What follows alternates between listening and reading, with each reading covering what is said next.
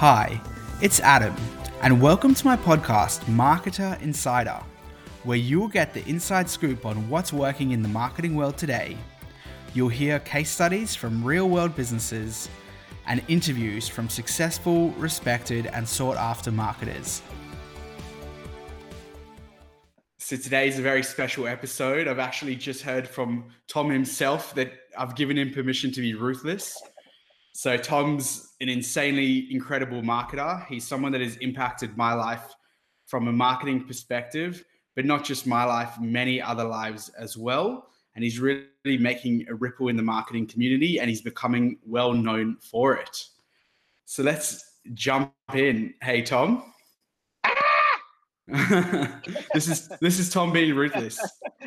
No, I'm getting attention, mate. I'm getting attention, which is a very primary key in marketing. Thank you, Adam, for having me on the show. And, awesome. I'm looking forward to informing the people, so to speak.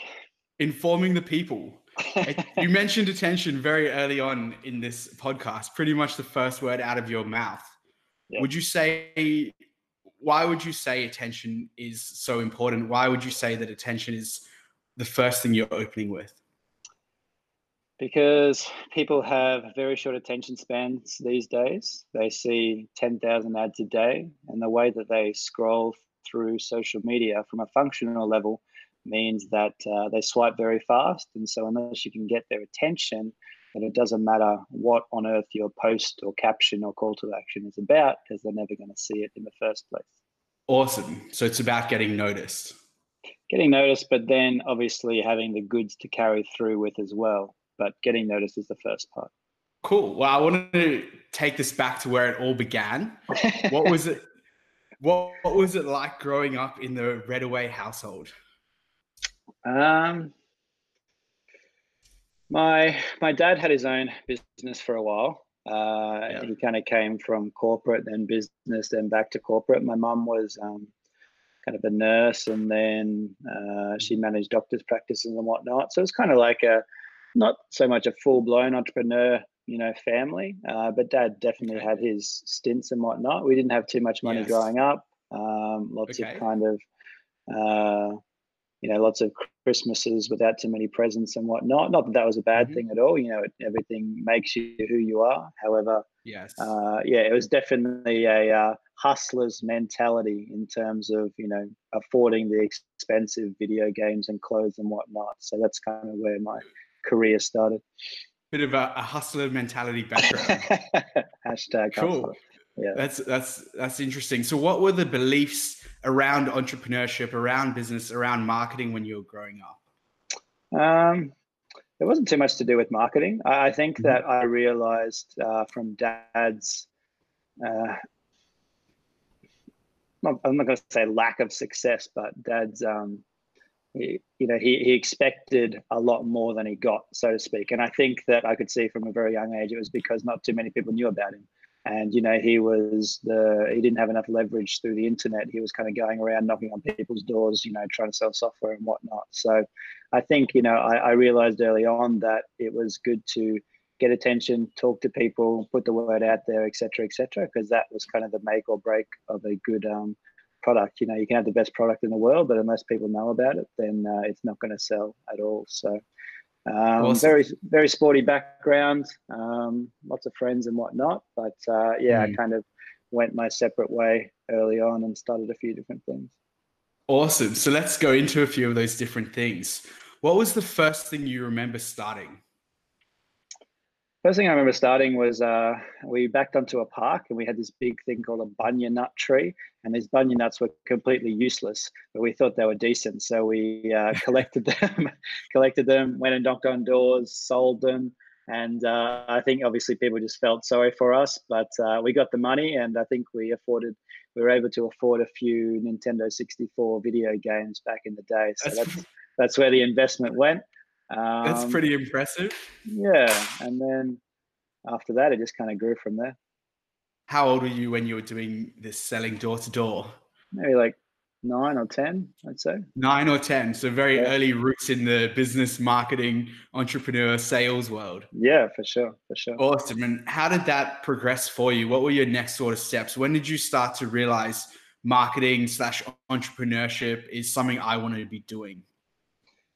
When I saw my friends getting jobs at McDonald's and not earning too much, I was really into fashion, and I was sick of going into stores and seeing men's white and black shirts for $100 and thinking, why the hell are they so expensive? Surely I can do something better than this. So I had my mum's old sewing machine, got a bit of material together, 100 attempts later, I made the first t-shirt. And then after that, Awesome.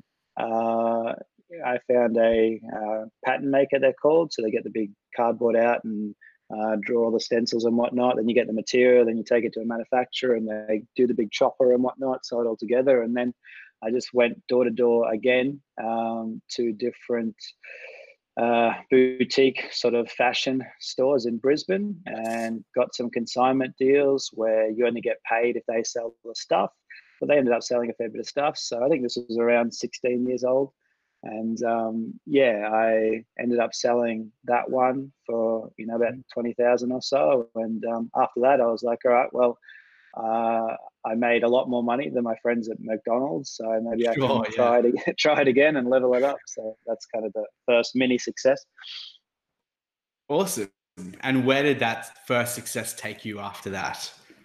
After that, I really realized that online was where it was at. That was when a lot of stuff was coming online. And so I had my sights on that, but it took probably 5 or so failures to really hit the next nail on the head, which was the fitness stuff.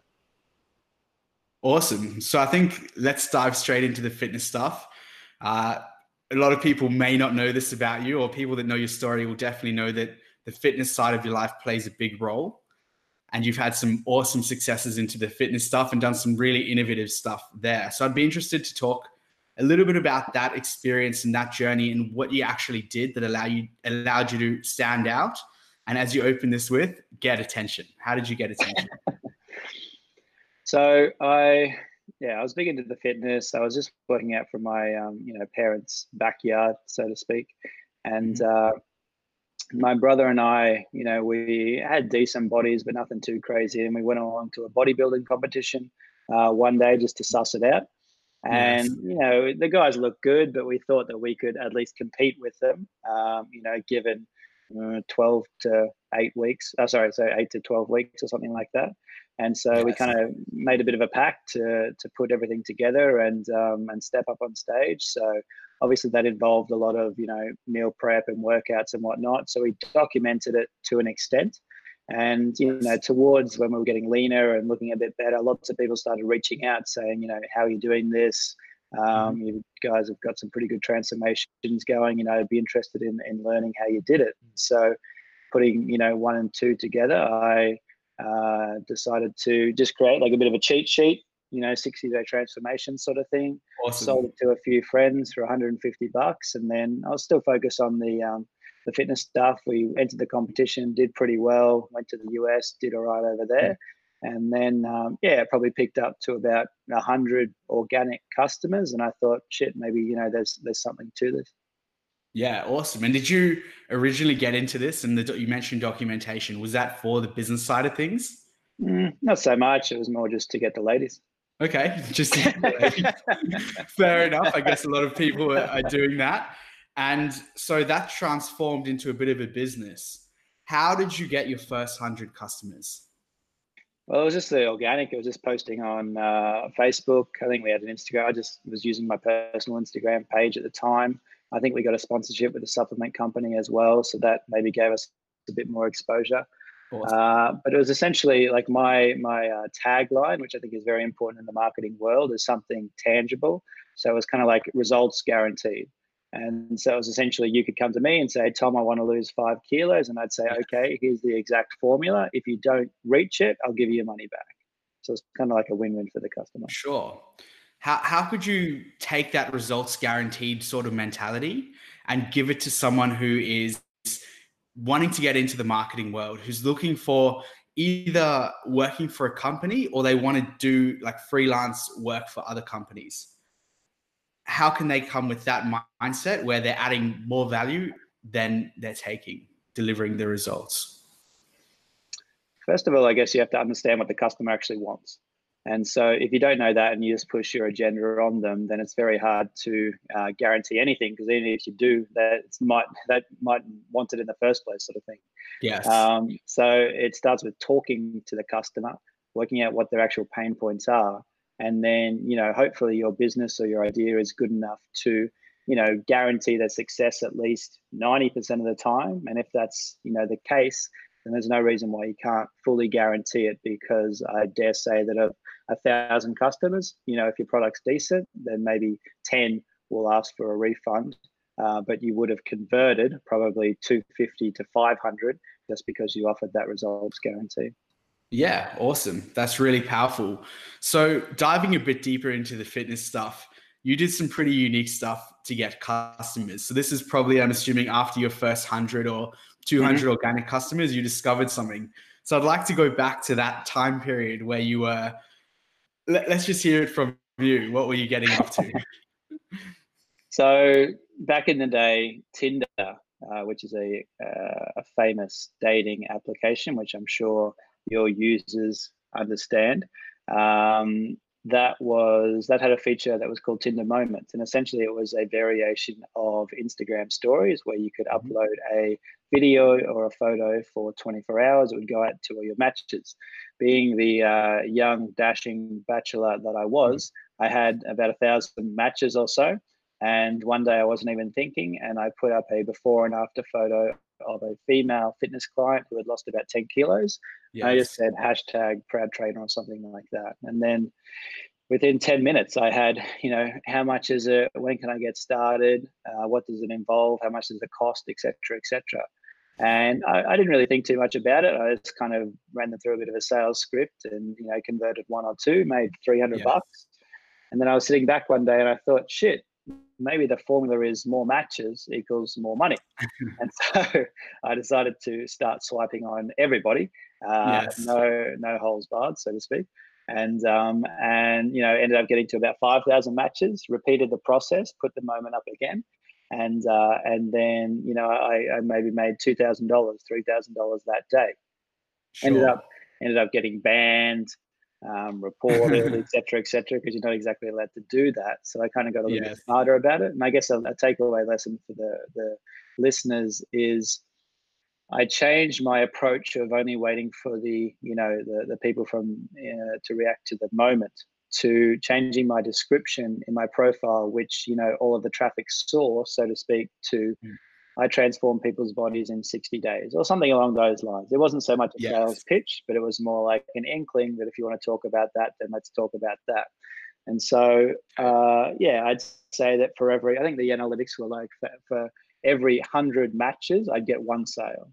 And so all I needed to do was, get more matches and then, convert them over. I ended up taking them over to Instagram because Tinder blocked me so many times.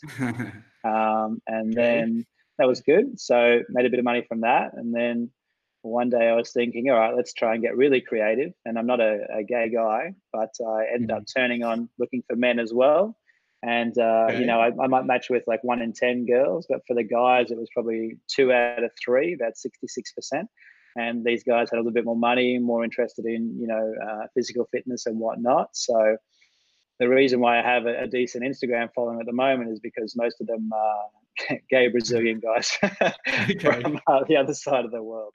So and the third part of that story is Tinder Plus came out. And so I was able to change my location to lots of different places in the world, make a lot of connections. I think I got up to about 35,000 matches at one stage.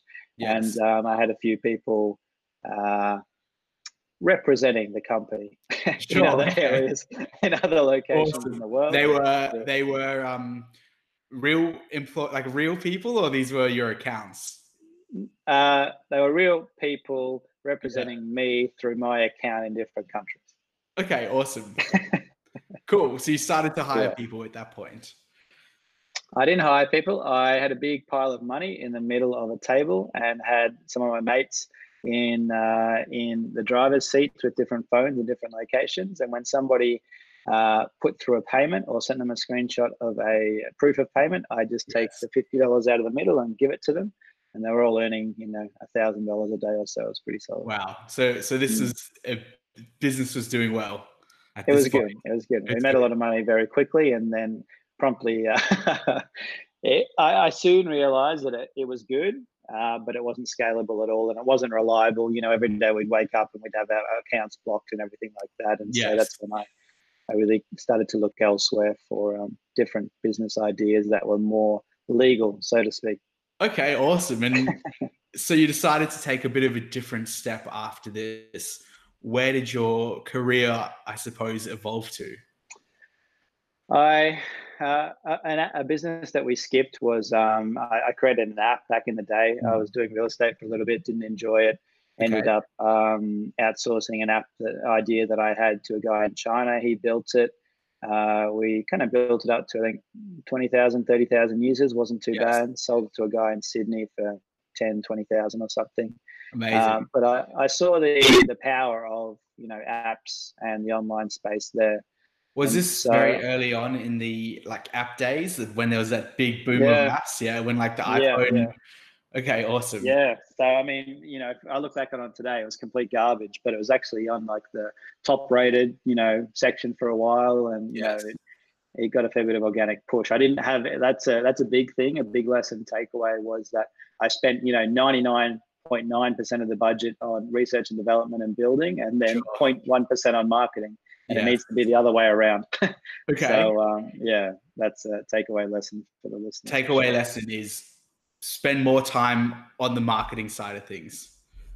Yeah, if you have a budget for a project, then maximum 30% should be for everything else that doesn't include marketing. Marketing needs to be a big section of it, that's for sure. Awesome. So we can see just from that statement that you believe marketing is crucial, marketing is essential.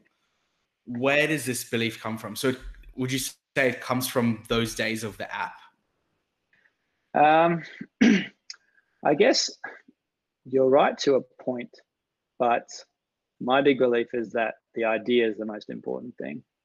And if you have an amazing idea and you tell 5 people and they all buy, then Yes.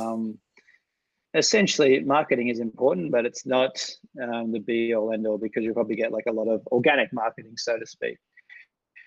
Marketing is super important when you want to grow very quickly, and the type of marketing that you do is getting attention very quickly, whether that be by yelling like I did to start with, or by having an incredible idea, or by pumping 50,000 into AdWords a day or something like that. Yeah. So but at the end of the day, you can have a horrendous product and you might make 1 or 2 sales, but marketing isn't going to save it, and same for the other way around. Yeah, so they have to work hand in hand, you'd say. Yeah, Marketing for sure. with an awesome product. Yeah, Awesome correct. idea. Yeah. Yeah, very cool. Very cool. And then what happens next? So you've got a taste of the app world. Yeah, so I had a taste of the app world. So I was just literally lying on my couch one day and thought of an idea. And I took it to a guy on the Gold Coast that I knew that had a little bit of money and was kind of into investing in startups and whatnot. Pitched him. Yes. He liked it. We kind of refined the idea a little bit, made it a bit better. And then he had a friend coming over from Hong Kong who was a billionaire. And he said, well, let's see what he thinks as well. So I kind of put a bit of a pitch together, some sleepless nights or whatnot, and then got the call up and went to pitch the billionaire known as Harry. The billionaire known as Harry. Yeah. Awesome. So is that where it all really began in your next journey? Yeah. So I pitched in the app. He liked it. He wanted to invest. And it was very kind of quick. I pitched the app on a Tuesday, and I ended up, getting the money and working for him on a Thursday or something like that. So wow. He already had a pretty big tech company. Yeah, he had a pretty big tech company with a few different projects underneath him, and and he wanted me to add my project underneath the mother company, so to speak. So we ended up doing that. And I was kind of working remotely on the Gold Coast, managing a team in Serbia of programmers, designers, no marketers at that time, but I was doing the marketing for the project, and we essentially built 3 pretty big social networks from the ground up, both on the Gold Yes. Coast, and I went to live in Serbia as well. And yeah, they had some decent success. One of them, I think, had 500,000 users at one stage, and was going pretty big. But in all things business, there's a few hurdles and obstacles, and we kind of got kicked off this store and dropped this payment processor and whatnot. And it was a very good learning experience, but the apps aren't around today. We kind of merged them into another company known as BVL currently. Okay, awesome. So that whole experience, you ended up getting this opportunity, this introduction to meet this billionaire investor, Harry. How would you relate that to people that are looking to get a job right now in the marketing world, or even people that are in the marketing world? How can they get in contact with the right people, connect with the right people to open up those doors and opportunities? All right, so I'll answer those two questions. So the first one is, if you're presenting an idea or an offer or whatnot, you have to, first of all, believe in it. And if you don't believe in it, then people read your body language and tone of voice very easily and quickly.